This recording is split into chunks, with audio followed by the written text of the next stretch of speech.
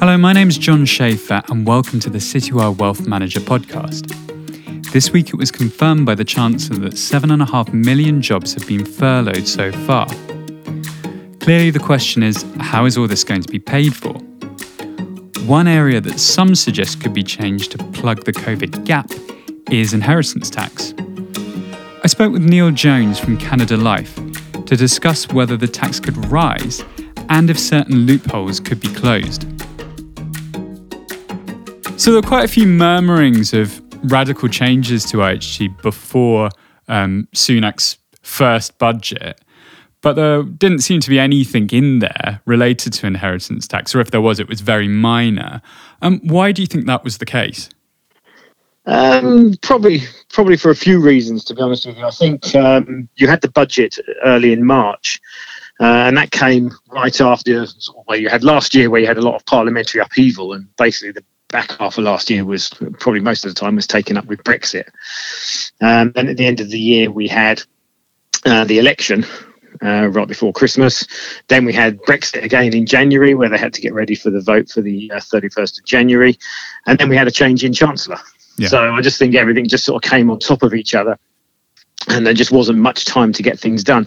We hadn't had a budget for over a year when we had the budget in March, and budgets are now supposed to be at the end of the year, or November, December time, in place of the autumn statement. So I think I do agree, but then the flip side is that there's been a lot of talk of reform on inheritance tax for several years. I mean, you had Philip Hammond calling for the OTS to do reform, look into inheritance tax. So perhaps there is a little surprising that there was nothing in the budget. Yeah, I mean, they HMRC do work that just doesn't get implemented. I mean, I know a lot of work has been done around things like pension tax relief, which hasn't yet been implemented, or whether it will be is another matter. But I think when we got to March, my expectation was if nothing was going to happen, then it was going to be at the end of the year. It was going to be in November, the autumn statement. I think that's probably been overtaken. I think that all the COVID stuff, I think, is going to throw things into a bit of a cocktail. But I'd imagine that there would have been something planned for the end of the year. And usually, when the government do sort of major reforms or significant changes, they go through a consultation process. And certainly, there hasn't been a consultation, or nothing's been announced. So whether or not they do that is another matter. But as I say, the COVID crisis has probably overtaken things. And do you think that IHT might be used as a mechanism to pay for some of the COVID crisis? I mean, there have been other articles that have suggested that, post World War II, the inheritance tax was lumped up to about 80%. Do you think we could be in a situation there again? I personally don't think so. I think if the government need to raise money, I think there's other ways that they can do it. Inheritance tax only generates a small amount of income for the government. I say small amount of income, it's over 5 billion a year. But in the grand scheme of things, that's less than 1% of the tax revenues it generates as a government from the whole tax system. So inheritance tax only pays a small part of it. If they wanted to generate income, I think there's other things that they could do, which could probably be a bit more fair. I mean, inheritance tax is quite emotive. People get quite passionate feelings about it for one reason or another. And I think there are other ways of doing tax generation if they needed to. I know I was looking at some of the stats, and they were talking about the OBR, I think, estimates that we're going to have a deficit of over 250 billion by the end of the year, which is obviously quite a lot of money that the government's got to generate. So I think tweaking inheritance tax is not going to make a big dent in that. I think there's other things that they need to do and other things that they need to bump up the priority list before they start looking at inheritance tax.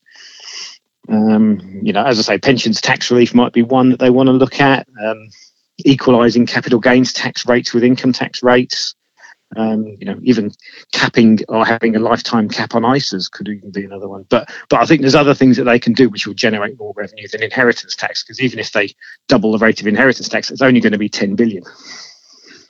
Be that as it may, I think some of the controversy around inheritance tax is the multiple ways to avoid it. I mean, there are various mechanisms in place at the moment, which are quite complex.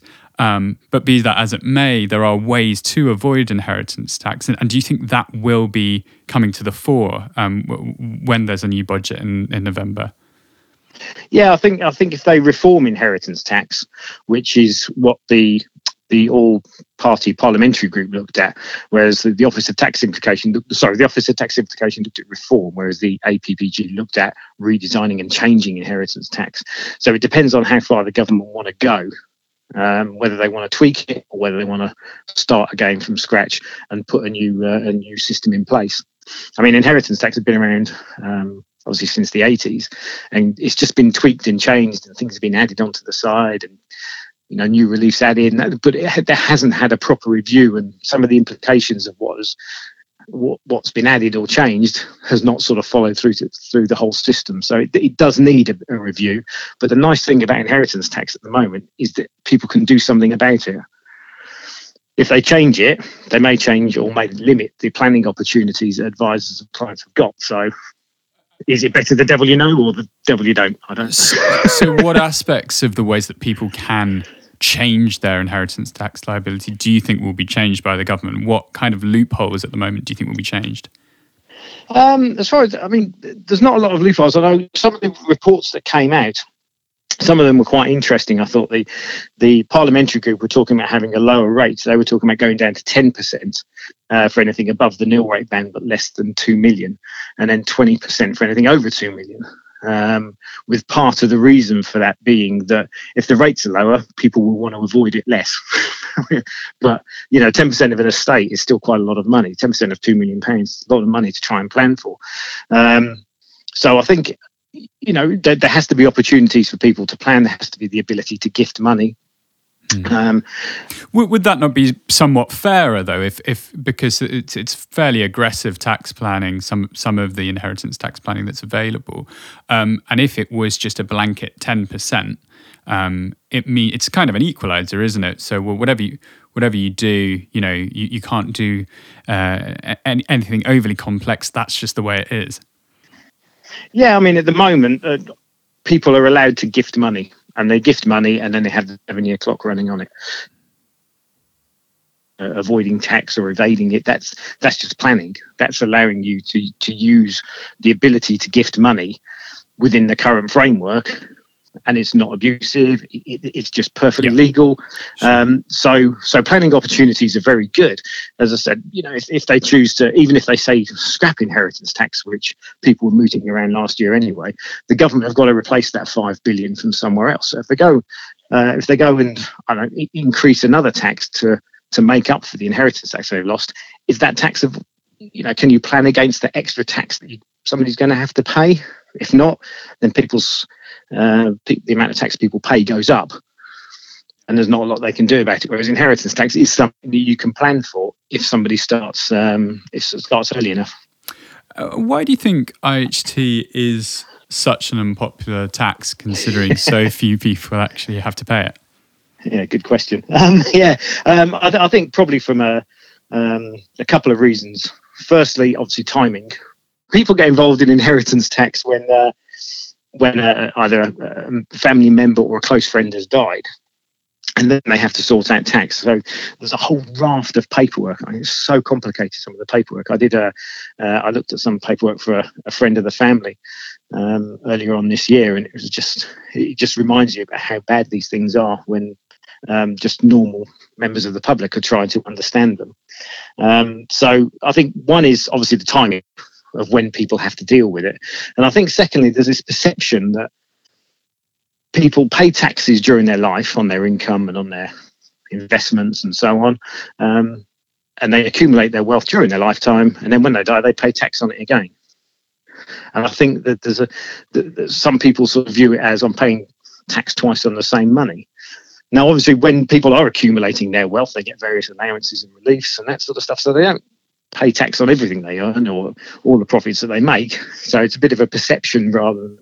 I mean that's a fairly common argument against IHT, that it's a form of double taxation, but it's not the only area where we pay double taxation. You've got VAT, for example, is a form of double taxation, isn't it? Yes, yeah, totally, yeah. Double taxation is rife. Yeah, as you say, VAT is the clear example of that. But it's just that perception of inheritance tax that I've paid tax all my life and I've got to pay it again when I die. I think part of it also is complexity as well. And that applies for members of the public and for advisors. I mean, it's incredibly complicated tax to try and get your head around sometimes. And some of the things don't necessarily, make common sense. Like, some of the things are very, very strange the way they apply. You have a 7-year clock. Why 7 years? I don't know. Sometimes you have to go back 14. Yeah.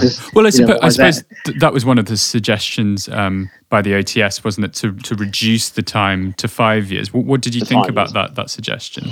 I think going back 5 years is a lot easier, because when executors are trying to sort out an estate, 5 years is a lot more realistic to try and get records going back. If you need to go back 7 years, it's a bit difficult. And then sometimes you even need to go back 14, or certainly the beneficiaries do. And how many people keep records going back 14 years? Not many. So 5 years seems to be it's an arbitrary figure. Where does 5 come from? So it would make it easier.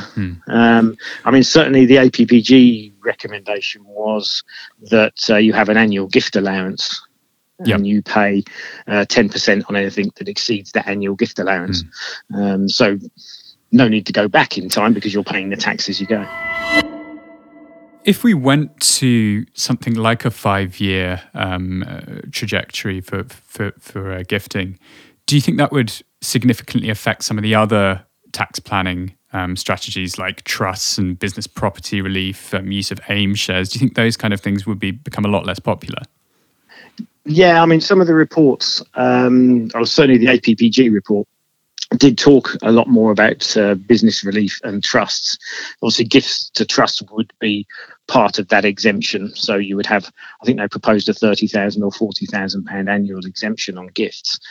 Anything in excess of that would have 10%, and that could go into a trust. They did want to look at ways of taxing the beneficiaries. I'm not quite sure how that would work, because with a discretionary trust, there aren't any until the money's actually given to them. Business relief was mentioned in the APPG and with the OTS. Obviously, business relief schemes provide a lot of investments in AIM shares and smaller companies. So that's very good for the economy.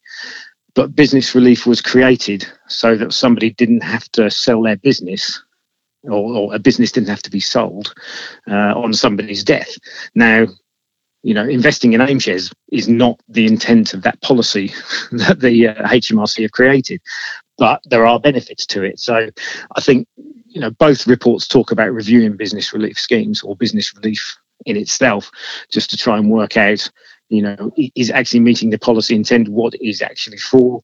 These types of schemes get capital gains tax relief or income tax relief. Do they really need inheritance tax relief? So I think one of them talked about saying there wouldn't be a CGT uplift on death, but so there would be capital gains to pay when somebody dies rather than inheritance tax. And I think that was sort of leading into what Richard Murphy was suggesting about CGT being introduced on main residences on death. And how do you think that would be received? Again, probably not very popular, because people in the UK, that they like home ownership. It's a family home. They don't see why they should have to pay tax on a family home, which is fair enough. I know, there was. I do read Richard's blog and his website quite often, so it is quite interesting to read that. And obviously, you mentioned it. But I mean, capital gains tax doesn't apply to a main residence anyway.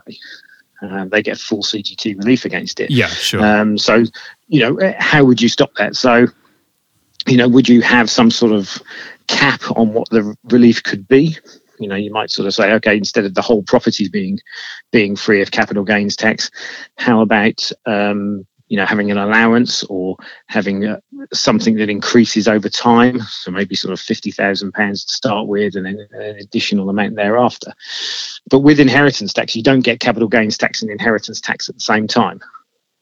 That's one of the principles of inheritance, is they don't apply at the same time. So if you then started applying capital gains tax instead of inheritance tax, or as well as inheritance tax, that could get very expensive. Because if you think you've got 40% inheritance tax and 20% capital gains tax, that's a 60% tax rate. Whether or not it would cover what Richard termed the COVID gap, I think, is another matter. I think if you just if you just got rid of the exemption on death, I think it would raise taxes. I think, in some respects it could be done in a fair way, but it wouldn't certainly fulfill the COVID. I think there would have to be other revenue generating ideas or changes. I wouldn't necessarily be in favour of a carte blanche, let's just increase taxes to cover this. I think when you talk about increasing taxes, you need to make sure it's done in a fair way. I mean, I suppose the argument is that something's got to give from somewhere, and perhaps inheritance taxes is a kind of clear-cut option, because you don't necessarily, when you're dead, you don't need that money, do you? I mean, I know it's I know you may want to provide for beneficiaries, but it's kind of their responsibility to provide for themselves, isn't it? It's not quite as they haven't earned the money in the same way as the people earning that wealth in the first place. Yeah, I mean, some people have talked about wealth taxes instead, which is obviously just an annual charge on somebody's entire wealth. But inheritance tax itself, as I say, wouldn't generate an awful lot of money, or wouldn't generate enough to make that much of a difference. I think there needs to be other things, to be other changes. And certainly around things like CGT is quite an interesting one, because CGT was there to stop people having income falling outside of the income tax rules, but yet it's taxed at half the rate. So, would equalising the rate generate extra income? Quite possibly. But some tax. Sorry, go on. I was just going to say, some taxes are only dependent on somebody taking a particular course of action. One of those is capital gains tax, which Richard referred to. And it's an interesting one because I could buy an investment and hold it and never pay tax on it until I come to sell it. Then if somebody inherits that off me and there's a CGT exemption, they could hold it and never sell it. So there would never be any tax on it. So CGT is something that somebody has to do something in order for that tax to be generated. And that something is to sell it or gift it or dispose of it in some way. And that's where the tax is generated. Now, if the government's trying to raise money, not necessarily in a hurry, but almost immediately, obviously they need to get the economy to recover. But if people don't sell their investments or are selling them at a loss, it's not going to generate any money. So therefore, applying it on death means that they do actually get some money at some point when somebody holds a particular asset, whether it be a property or an investment portfolio. So, if the government did impose far more severe IHT restrictions and far more punitive taxation in the inheritance tax sphere, do you think there would be an element of capital flight out of the UK? Quite possibly, yeah. I mean, I know obviously with inheritance tax, it's linked to domicile. So if somebody is domiciled in the UK, they will pay inheritance tax on their worldwide assets. So somebody like myself moving money offshore, that's not going to shelter it from inheritance tax. Yeah. So I think it's a limited opportunity for people who either have a domicile elsewhere in the world or can leave and acquire a domicile elsewhere in the world. And that would only be the wealthy, or in general, it would only be the wealthy, rather than your normal clients that most financial advisors speak to. So there could potentially be an issue around that. I mean, what's your definition of wealthy in this situation? Are we talking sort of multi-millionaires kind of rather than... Oh, yeah, I'm talking multi-millionaires. If you've got somebody who's... If you've got £1 million in this country, is it financially viable to up sticks and move your entire family just to save on potential inheritance tax? There's other things that you can do that, I mean, you don't have to do that. You don't have to uproot your family who may be settled, and obviously you've got work and things to consider as well. I suppose if you're in the £1 million bracket, you might not even be caught in the IHT bucket, I suppose, if it's residence nil rate band, etc. Yeah, I mean, I was talking $1 million of investable assets, that sort of thing. So, yeah, I mean, the residence nil rate band is a whole other ball game, I'm afraid, because that's just, if something was going to change in the interim, I think the residence nil rate band should be one that should change because it's just overly complicated. Yeah, there have been a lot of quite prejudice as well. Why do you think it's prejudice? Against people who haven't been married, or? Yeah, you have to own a house and you have to have children. Yeah, to benefit from it. So if you decide, well, I don't want home ownership, I want to go and spend my money and rent somewhere, and I've never had children, then you're at financial disadvantage to somebody who has. Prejudice is probably the wrong word, but no. What do you think the solution would be to raise the nil rate band? Because obviously that hasn't really changed. Is it over a decade that hasn't changed? Yeah, 2009 it's at 325. Yeah. So when somebody says about inheritance tax and the rate not going up, it has effectively gone up because assets have increased in value since 2009, but the nil rate band hasn't. So the government has been generating more income through inheritance tax. So it hasn't changed. I mean, it should change next year, or that was the intention. Whether or not that does happen after the COVID stuff, I don't know. Do you think that would be likely then? I mean, I hadn't heard much in the way of boosting the nil rate band. I mean, because obviously the residence nil rate band has kind of come to its peak at this point now, hasn't it, for 2021? But I don't know if there would be any other changes to the nil rate band. No, as I say, it's supposed to be going up. It's supposed to be linked to CPI from April next year, both the nil rate band and the residence nil rate band. But if the government need to raise money, then that's just an easy way of saying, well, it's not going to go up.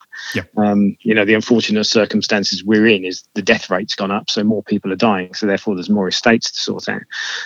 Obviously, I think inheritance tax in the OTS report said that only sort of, I think it was 5% of estates actually pay inheritance tax. So it doesn't catch everybody. In fact, it doesn't catch many people, but when it does catch people, it does hurt. I wanted to go back we were talking a bit about the OTS and kind of some of the reliefs that they targeted. One being AIM and the idea that perhaps AIM shouldn't qualify for an inheritance tax relief. Do you think that's something that might be removed in the sort of medium term? I mean, both the reports that were done last year sort of did talk about a potential review for certainly business relief schemes. As I said earlier, the business relief was introduced so that a business didn't have to be sold in order to fund the inheritance tax liability. By investing in AIM shares, well, that company that's being invested in is not going to impact if a shareholder dies. So it doesn't necessarily fulfill the policy intent, but it has grown and sort of changed into a way of generating investment into the AIM market or the alternative investment market. So almost its purpose or its benefit has changed. How much that benefit is, I don't know without actually sort of analysing things. How would anybody measure that value of the benefit? But they do get income tax or benefits, and they can get capital gains tax benefits, and they get inheritance tax benefits. So they do get a lot of tax benefits on those type of arrangements. So whether or not they would review them, an inheritance tax, if they decide that one of them is going to change, will inheritance tax be the one that changes? I don't know.